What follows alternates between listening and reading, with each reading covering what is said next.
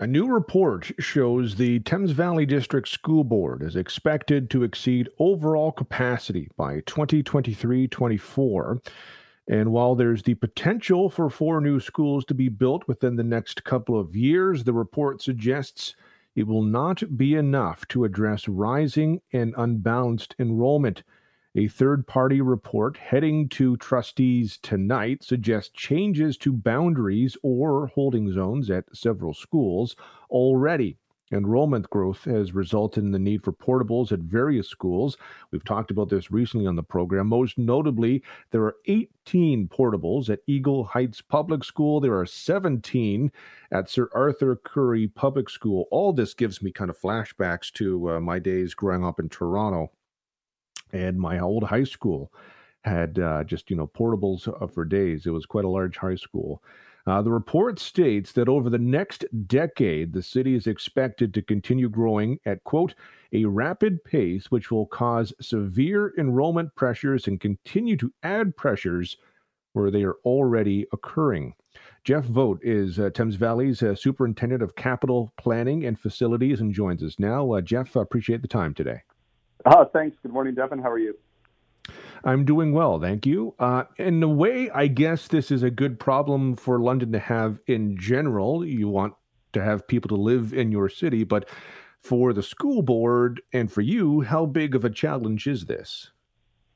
Well, as you said, the growth is unprecedented, and many from outside of our community are discovering what we in London already know. This is a great place to live.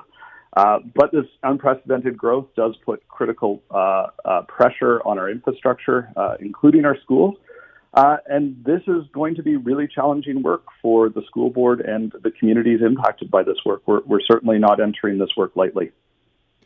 How hard is it to plan for, population growth for, some areas of the city where it just kind of all of a sudden just shoots up in ways you maybe didn't expect?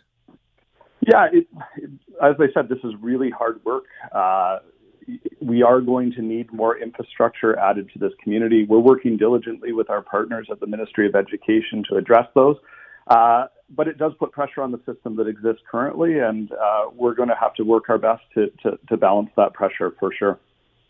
You mentioned infrastructure. Is the answer to this new schools, or is it more than that? Part of the answer is for sure new schools, and that is probably the biggest part of the solution. But we do have some areas where schools are not fully utilized, and where it makes sense to do so, we need to examine opportunities to balance enrollment between schools. Could that mean changing boundaries possibly?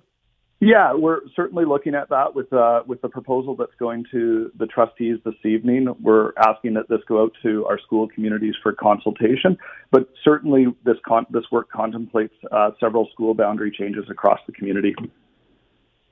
So just to build on that, I mean, when we're talking about building schools, that's something that doesn't happen overnight. So what options are there for the short term? What options are there for the long term to kind of address some of these issues? Yeah, so there's really three strategies at play here.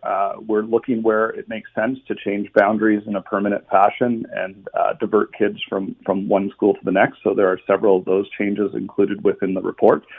The ultimate long-term solution is to support this unprecedented growth as new capital in the form of new schools or additions to existing schools.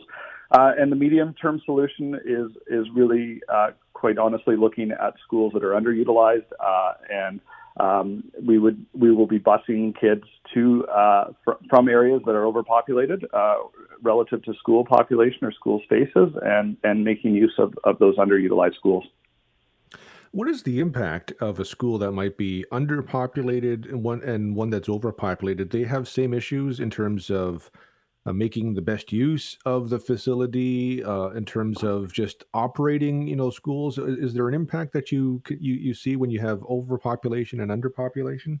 Sure. On the overpopulated side, you're putting incredible pressure on the infrastructure of the school outside of the classroom. So fields, tarmac space, gymnasiums, libraries, music rooms, all of those spaces have to be shared within a school. And so those overpopulation situations do put a lot of pressure on those amenities. On underpopulated schools, it's sort of the opposite. It can have an effect on some of the options available to students within the school, some of the extracurricular options, and quite frankly, some of the academic options at times as well.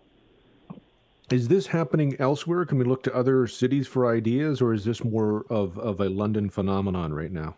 No, I think this has been going on for some time. As you mentioned in your introduction, it reminds you of flashbacks to your days in Toronto. So certainly the GTA and communities surrounding the GTA have been experiencing this for some time now. And the growth that those communities have previously experienced is now happening in London. And while this is exciting, and again, we know this is a great place to live, so we're excited to share our community with these new people coming here. It does create challenges that we're going to have to work through as a community.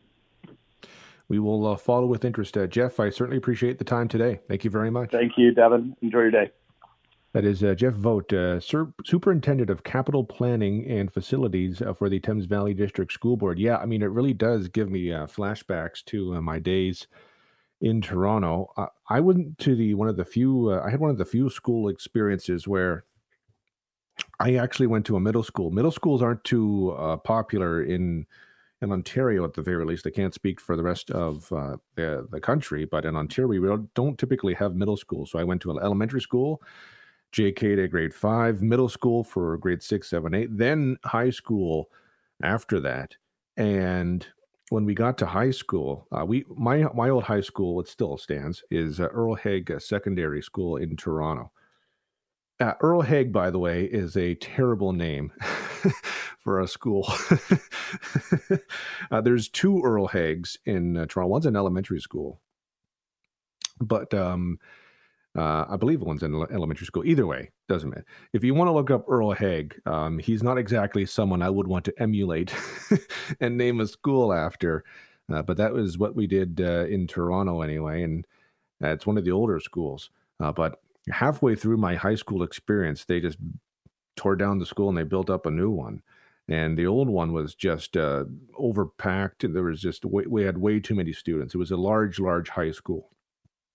And then the new school didn't require any portables, so that was a benefit. But I do remember my days being in. So I had grade 10 math in a portable, which I'm not going to blame that for my struggles in math because I struggled in the classroom as well.